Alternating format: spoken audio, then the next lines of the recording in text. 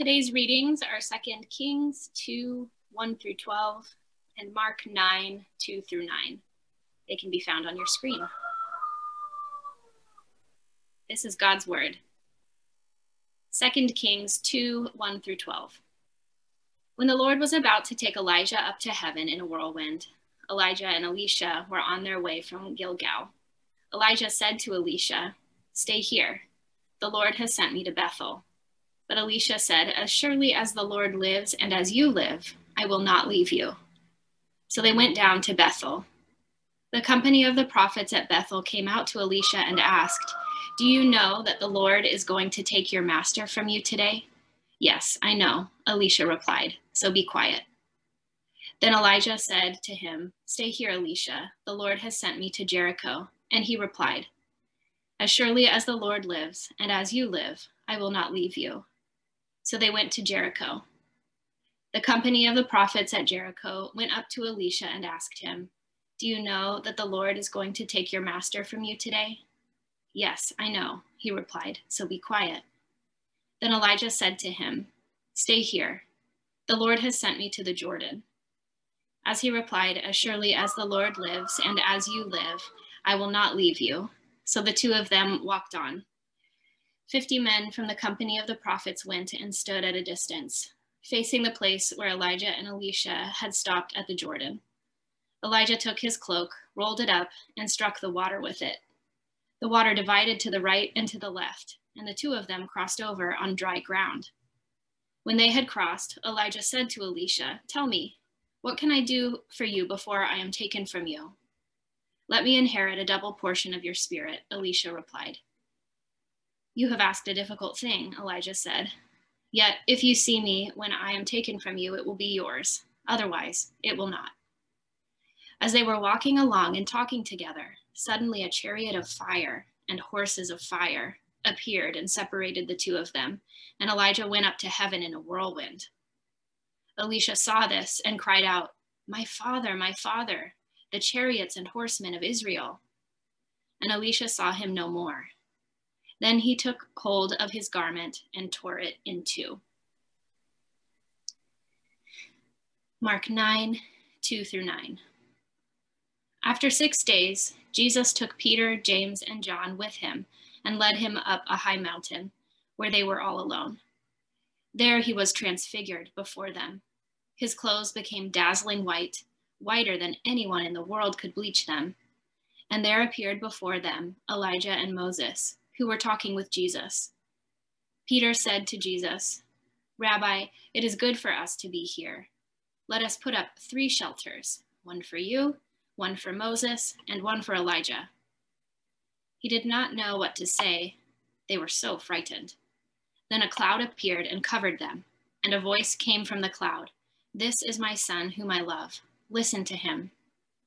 Suddenly, when they looked around, they no longer saw anyone with them except Jesus.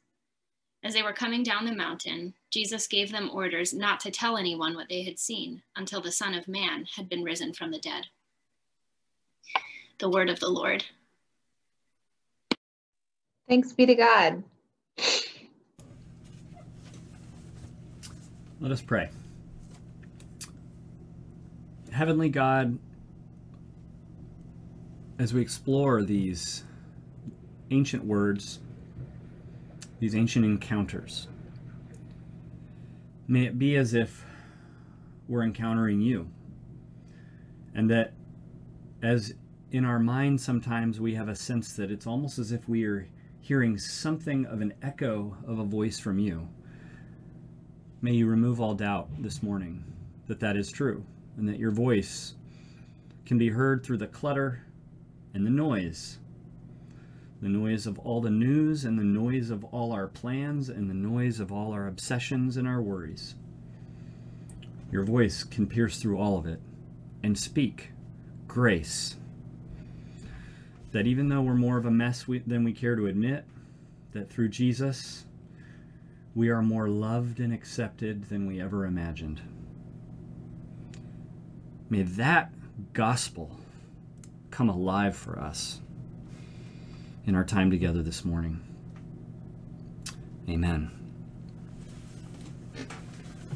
Let me talk about these passages for about 12, 13 minutes. Who is Jesus? The question was asked to me recently by someone who I had just met. And it was a sincere question. You know, how do I think about this Jesus? Is Jesus God? Is that or human? How do I think of Jesus? And let me just zero in on that part about, is Jesus God? And say that I think whether you're exploring Christianity, you're looking at it to some way still evaluating, or at the beginning of exploring, or whether you would call yourself a Christian, I think that question, is Jesus God? I think today's passage forces us to reckon with the fact that that question should haunt us every day. It should be something that is very important to our life. And in a sense, you should wake up to it every morning. I'm not trying to say, you're a bad person or you're a failure if you don't. But I do want to elevate that question this morning, not because I want to elevate it, but because I think this passage elevates it. In our world today, the way we look at things often has, when someone comes to me with a question like that, a huge, weighty question about the identity of Jesus, also along in the same conversation, some other things, other big questions will come up that feel like they're all kind of part of the mix of the big questions we deal with each day. So one might, on the one hand, ask whether Jesus is God, and then a little bit later in the conversation say, well, and what about Trump? Isn't he awful? Or Trump, isn't he great? Maybe more the former in most of the people I run into in Sacramento. Or in the same conversation, someone might bring up their finances. Oh, I wish they had gone this way. Or I feel bad about, maybe there's some church messages knocking around in their brains about giving money away. And, I don't do that. Or maybe they bring up in the same relationship, conversation, they bring up their romantic life. And there might be a feeling of wondering, what does God think of this or that? Or maybe there's a falling out in a relationship that's really important. Maybe a family relationship, a work relationship that just burns and hurts and is a burden every day. Or maybe they bring up some current contemporary important issue like systemic racism. So, and also, is Jesus divine? It's kind of like there's all these questions, and we've got all of these important questions, and usually how we end up looking at the question of Jesus being divine is just another one of the many bits that we're trying to place. We're trying to settle all these little important pieces together into our own collection of what is right and what is wrong, and where are we supposed to land? Hi, Elijah. Where are we supposed to land in all of these things? And so we're all left with this job of placing these things all into a collection. And in the midst there is Jesus. Is Jesus divine? And I want to suggest that that's maybe not the best way. This passage would suggest this isn't the best way to look at it. These passages start with Elijah, the prophet. He's trying to get his protege, Elisha.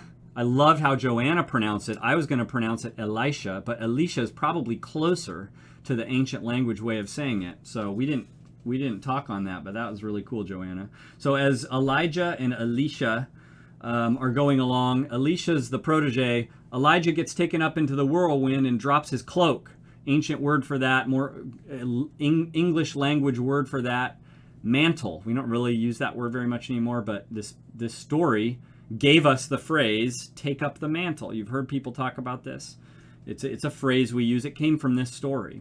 And Elisha takes up the mantle of Elijah, puts the cloak on, and so he's the one walking away from that story. Elijah's gone. He's the only one left. He's walking away from it. He's got the mantle. The one wearing the mantle is the one now to watch, the one to anticipate power coming from, the one to pay attention to and to consider. So when Jesus goes up onto this mountain, he takes Peter, James, and John with him. And there on the mountain, there's Elijah again. And when the cloud comes, Elijah and Moses are there. When the cloud comes and the voice from heaven comes down, when the cloud disappears, so does Elijah. Again, Elijah's gone. So is Moses is gone. And who's left to come down? Who has the mantle, as it were? It's Jesus. He's the one now to listen to. He's the one now to anticipate power coming from. He's the one to watch and to follow. In the day when this happened, the audience, Peter, James, John, they were good young Jewish men. They had a worldview. We know this very well. And Jesus revealed himself particularly into a culture and into a worldview. And that worldview told Peter, James, and John how to think of what was happening.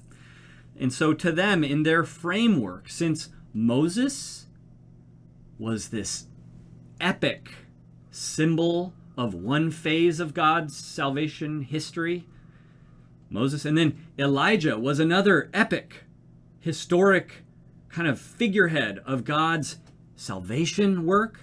You have these two salvation agents showing up. And so in the framework of Peter, James, and John, simply I'm saying this: Jesus can be no less than a new salvation agent. He might even be more. I'm going to get to that in a second. But at the very least for Peter, James, and John, who is Jesus? This story is very clear. Jesus is the next salvation agent. Not just political agent, not just, friend, agent, nice guy. No, salvation. That's heavy. That's heavy. That means something's wrong. We're in great need. We need saving. Okay, so that's, the very least, that's who Jesus is, God's salvation instrument. But here's a few things that point to a little bit more. Number one, the voice in the cloud. Maybe you caught the language. To Peter, James, and John, they would have caught it, but it also would have been just extremely confusing. They wouldn't have known what to do with it, because the voice from the cloud, who we assume, I don't know how many times you've heard a booming voice from the sky, but you're probably going to think, divine? God, either like a airplane up there with a giant sound system megaphone, or, God Almighty. So, in their minds, this is the voice of God coming out of the cloud, and what that God says is new. Says, this is my son. This is my beloved son. Now that's new because, Moses or Elijah or any given person wouldn't have been talked about that way anywhere in the scriptures. So the Jewish scriptures didn't prepare Peter, James, and John to understand what that meant. My son? God's son? It's new, it's perplexing, and yet it makes them wonder, is he a little bit more than just a salvation agent? And then Jesus himself, at the end of the story, verse 9 we read, and even in verse 10 or 12, which we didn't read, Jesus talks about himself as the Son of Man. That's his favorite messianic title. There were multiple in his day. For example, he could have talked about himself as the Son of David. There were multiple titles, and the people of Peter, James, and John's day were, if they were good Jewish religious people, they had aspirations that a human would come along and lead them in victory and bring them to salvation again. And they packed a lot of specifics to that, and that weren't maybe necessarily what God's intention was. And so they would take some of the common words like Son of David and so forth, and they would assume what that meant. So Jesus takes a very obscure term that is hardly used, the Son of Man. He grabs it out of Daniel. It is a messianic term. It's just not like the headline term that's used. And so it's untarnished with all the barnacles of daily narratives. And he uses that term to talk about himself. So at the very least, it's messianic. He's a saving force of the people, but he's going to pack new meaning into that. And then third, so we have the voice from heaven saying, my son. We have Jesus saying he's the Son of Man. And then third, we have this would have been really confusing to Peter, James, and John, is that he says, don't tell anybody about this until the Son of Man rises from the dead. And to Peter, James, and John, they had no scriptural context really to understand what that meant. Moses didn't rise from the dead. Elijah didn't rise. None of these greats from the Old Testament rose from the dead. What does this mean? Somehow this Son of Man, Jesus guy, is going to have power over the grave. Now, most of this stuff was just utterly confusing to them, but it was also all the ways in which this story is cracking open our imaginations and our wondering. More than anything, it's not making a doctrinal statement. It's just forcing us to peel open the question, could Jesus be greater than just human? And if you haven't asked that question, if you haven't chased down that question in a while, I suggest you do. Maybe it's just by reading through one of the Gospels, such as this short Gospel of Mark that we're in right now.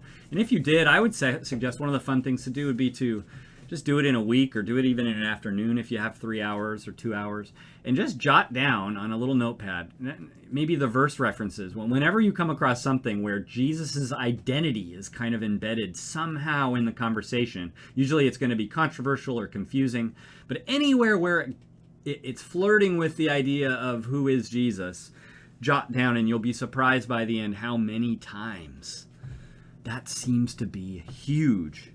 Jesus wants to provoke and get us wondering, who really is he? And you'll notice in many of those encounters, it's dangerous. To really flirt with and check out and consider Jesus' true identity, it gets dangerous. In verse 9, Jesus tells his disciples, don't tell anyone about what just happened, because this story is one of the clearest examples of showing that Jesus is more than human. And so he tells us to, hey, not yet. Don't spread the word yet. It's a dangerous truth. And it's dangerous in our lives today, friends. I think that carries right on over to our exploration, waking up every morning and wondering, who is this Jesus? It's going to be dangerous for you if you apply it. It's going to be a deadly topic. It's going to kill many of your former comforts if you really let the question carry out to all its implications. It's going to bury some of your former priorities if you consider Jesus might be more than just a human. It's going to upturn and rearrange all of the bits that you've been assembling into some kind of acceptable right and wrong outlook. Because the one with the mantle comes to dismantle. The one with the mantle comes to dismantle. So as you go about assembling all your bits and constructing your casual assortment of things in your mental affirmations, such as going to church is good, discriminating is bad, voting is good, but you got to vote, well, this way, of course, and you have to be sensitive about this issue, and maybe if you're in church, you have to give 10% of your income, and if you're, on and on and on. Allow a bigger truth to seep into all of those important questions. Who is Jesus? And if you don't do that, what you're left with is religion. Whenever someone is talking about faith or spiritual things and they talk about someone else's faith as religion, I always get a little kind of disappointed. It's sort of this tepid way of just describing a bunch of assortment of casual collection of bits. And those are the bits that are important to you. They're not really important to me, but good on you. You've got your kind of collection of bits that work for you. And that's so tepid and so safe compared to what we're talking about today. The dangerous reality that Jesus is more than human. Let's pray. Heavenly God, may these words challenge us, and may they lead us into a season on Wednesday, a season of Lent, where we really ponder our place before you, our hurts and our wounds and our struggles and our burdens, and how you can do so much more than what just a guru or a teacher could do for us.